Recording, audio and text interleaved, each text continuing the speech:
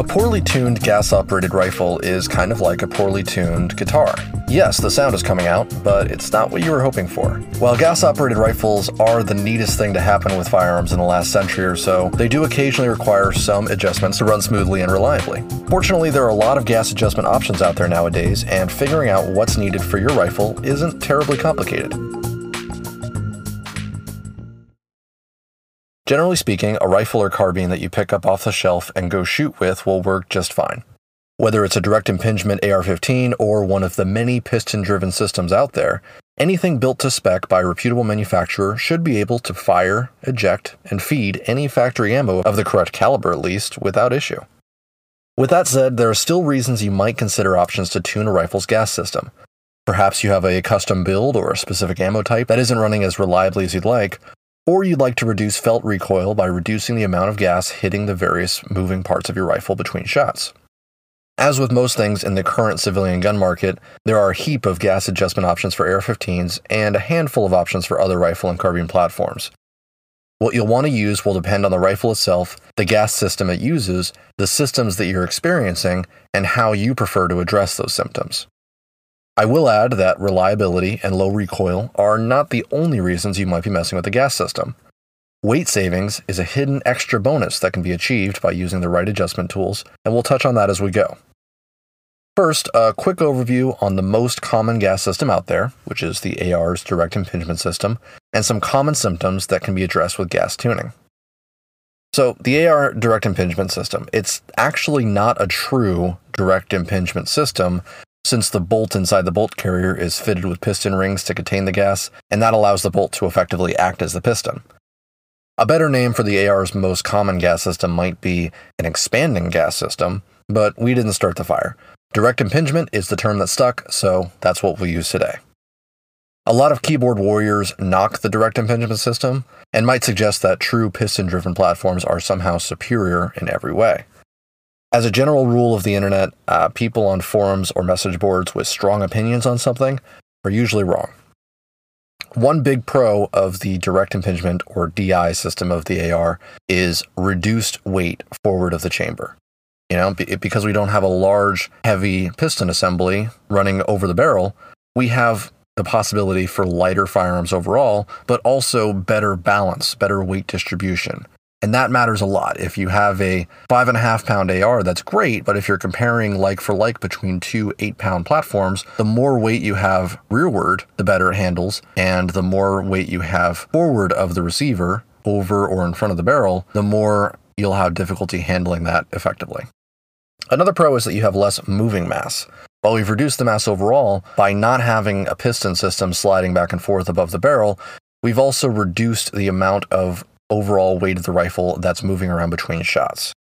So this reduces the overall felt recoil, that impulse of the weight sliding towards you and then away in between shots. And that matters a lot for quick follow-up shots, especially when it comes to fast shooting and tactical training and tactical environments, or in competitive shooting where fast shots really, really matter and you're on the clock for splits.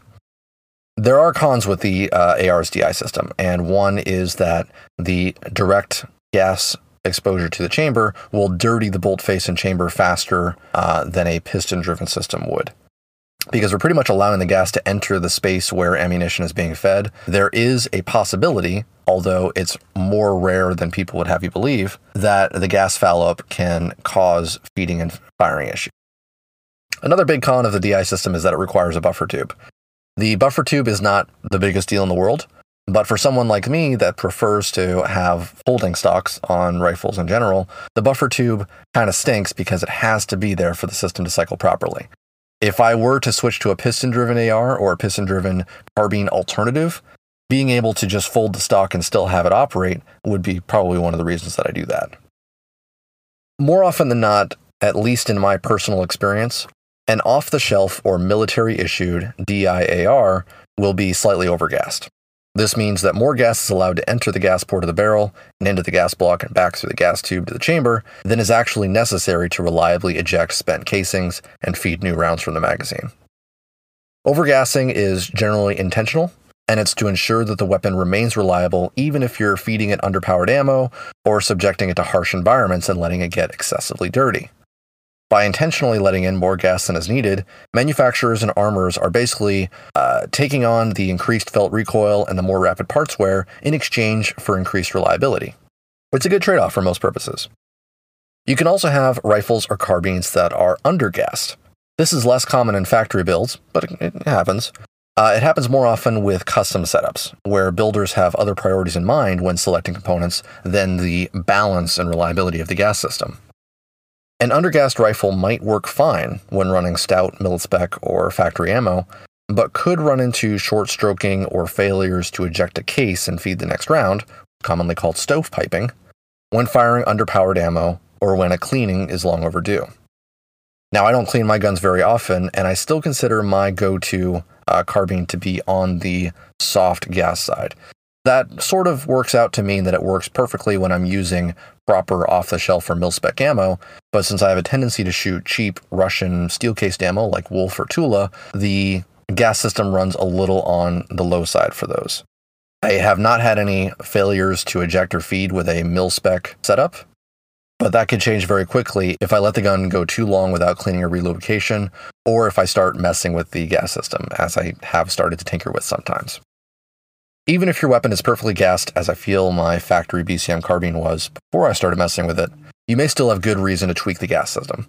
In my case, I wanted to reduce some mass behind the chamber and decided that a lighter bolt carrier and a lighter buffer was the easiest way to do that. I did end up finding a titanium bolt carrier that I like and took some weight out of the buffer assembly, but reducing the mass behind the bolt face can cause the action to start moving too quickly. This will increase felt recoil due to a new, snappier impulse after shots, and can produce feeding issues as well. If I didn't want to go back to a mil-spec bolt carrier that was twice the weight of my new one, I gotta make some adjustments. Now, the easiest place to start for most ARs when it comes to adjusting your gas system would be the buffer and the recoil spring. These both live in the buffer tube, sometimes called the receiver extension tube, and probably my least favorite part of any AR. And they can both be accessed by swinging off the upper receiver and pressing down on that little buffer retaining pin.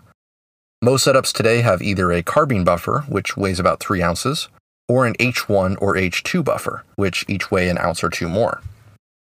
You generally don't need to swap out the spring, but a heavier spring can slow down the action and make it a bit more consistent, especially if your existing spring is worn out from a hefty round count. If you want to replace your buffer, deciding which weight to go with is pretty easy. If your rifle is overgassed, get a heavier buffer. If it's undergassed, get a lighter buffer. Most mid-length 16-inch rifles work perfectly with an H1 buffer, but things like gas port sizes and the type of bolt carrier that you're running can get in the way of a good time. Once you've installed your new buffer, be it lighter or heavier than the buffer it replaced, hit the range with a magazine loaded with 2 rounds. The reason we're doing 2 rounds is we're ensuring that, first of all, that the rounds fire properly, that they feed into the chamber properly, and that the bolt is kept open by the empty magazine after that second shot is fired.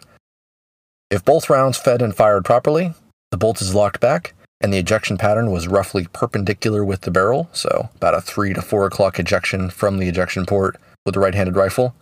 If all those things happened, then your gas system is dialed in beautifully. If rounds are ejecting forward of the ejection port, you're still a bit overgassed and might need to slow things down a bit more, either with a slightly heavier buffer or with a stiffer recoil spring. Now, buffers and recoil springs might be the easiest way to adjust your gas system for reliability's sake, but many carbine shooters want better from their setup than for it to just feed and shoot reliably. One of the main reasons the AR-15 has become so popular was its lightweight and low recoil compared to contemporary rifle and carbine platforms. As it happens, you can reduce the weight and the recoil even more by making adjustments to the direct impingement components themselves. Adjustable gas blocks are the latest cherry on top with custom-built ARs or ARs that have had a lot of thought put into their component selection.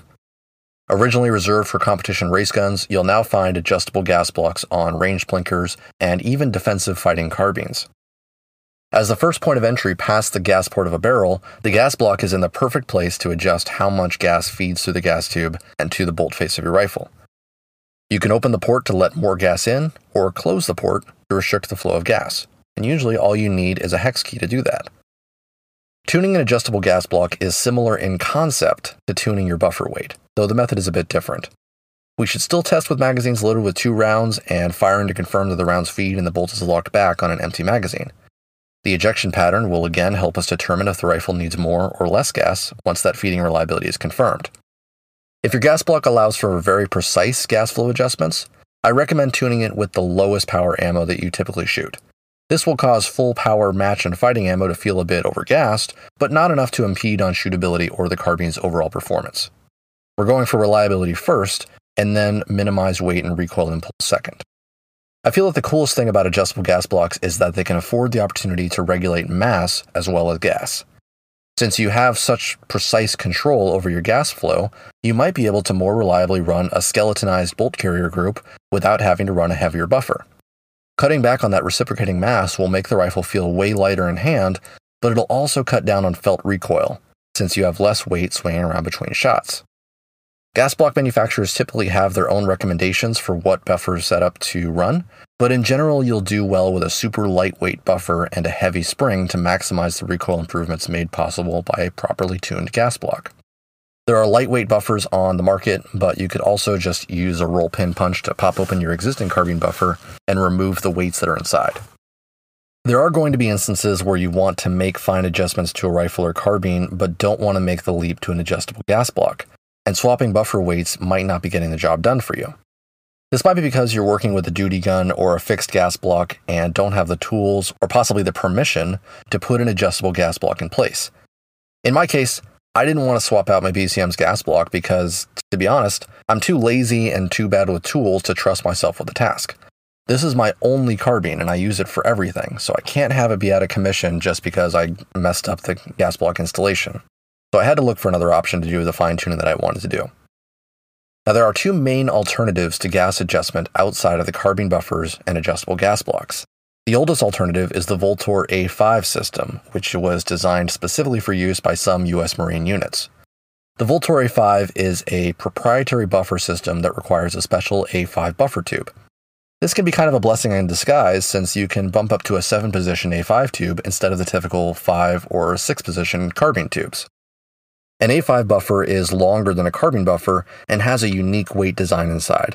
I won't get into that now, but you can choose from several unique weights to get the exact setup for your carbine's needs, and in general this will bring the same benefits as a buffer swap along with a slightly smoother operation, both in charging and gas action between shots. The last option for direct impingement guns is the one that I'm tinkering with now, and that's a bolt carrier with an adjustable gas key built in. This is nice because you're working with a component that can be installed or removed without tools. You just slide out the old carrier, swap the bolt into the new one, and slide the new complete group into the receiver. Gas adjustments are typically made through the ejection port, so there's no takedown needed there. At the time of posting this, I'm still messing with my 2A armament titanium regulated bolt carrier to work reliably with the underpowered Wolf ammo that I typically shoot. American factory ammo like Federal and Sierra Match King rounds tend to feed and cycle just fine with my current setup, but I think I need to take the weights out of my carbine buffer to lighten up the action enough to properly feed that weaker Russian stuff. When I wasn't short stroking or stovepiping, I found that this regulated bolt carrier worked just as well as an adjustable gas block to minimize felt recoil, and the titanium carrier the gas key is mounted on has the added bonus of shaving off a lot of the weight to the rear of my receiver. We'll see if I can manage to make the setup work reliably, or if I'll be forced to go back to my tried and true mil-spec carrier. I'm certainly not giving up the cheap stuff, or living with any reliability issues long term. So, those are the various options available today for gas adjustment in direct impingement ARs. If your rifle or carbine of choice doesn't use a direct impingement gas system, you're not necessarily out of luck when it comes to gas adjustment, but your options are almost certainly going to be more limited. Piston ARs are not a new thing, and alternative carbine platforms with piston systems have been around for even longer. Even piston-powered rifles with adjustable gas systems built in have been around for some time. The FN-FAL has a gas regulator based on that of the Soviet SVT-40, which was designed back in the 1930s. Rifles and carbines today that come equipped with a piston gas key still have the easiest way to adjust gas flow. You can usually tune it by hand without any disassembly, so no tools or field stripping required. They tend to not have as many adjustment levels as a purpose-built adjustable gas block, but they do the job when it comes to minimizing recoil on clean rifles or ensuring reliability when dealing with harsher environments or untrustworthy ammunition. If you want to stick to AR-like ergonomics but want an adjustable piston system to go with it, you have more options today to scratch that itch than ever. Complete rifles like the FN SCAR and the overpromised and underdelivered Bushmaster ACR give you a couple positions, mainly for switching between suppressed and unsuppressed shooting. Piston AR uppers from Primary Weapons and Patriot Ordnance Factory will mate up with any mil-spec lower receiver and give you a couple more adjustment levels, allowing for reduced recoil with stout ammo or increased gas flow when the ammo or rifle condition needs more gas to ensure reliable cycling. Pretty much the only modern piston-driven platform left out of the gas adjustment party was the AK. If you've owned an AKM or AK-74 based rifle in the past, you were probably dealing with an overgassed operation with nothing available to address it. Well, even that is changing nowadays thanks to startup shops like K&S Precision coming out with adjustable piston assemblies that drop right into your Kalashnikov. Now, I don't have first-hand experience with this, but my wife is an AK shooter, so I'll see if I can talk her into trying one out. She's more of the rifle is fine philosophy though, so I probably won't be able to make it happen. We'll see. That's enough gas talk from me. Thanks as always for tuning in. If you like what we're doing here, we'd really appreciate it if you could leave Range Talk a rating and review on Apple Podcasts or wherever you found us. If you have a tuning suggestion that I missed, you can remind me on Twitter using the hashtag RangeTalk. If not, stay safe, and we'll talk again soon.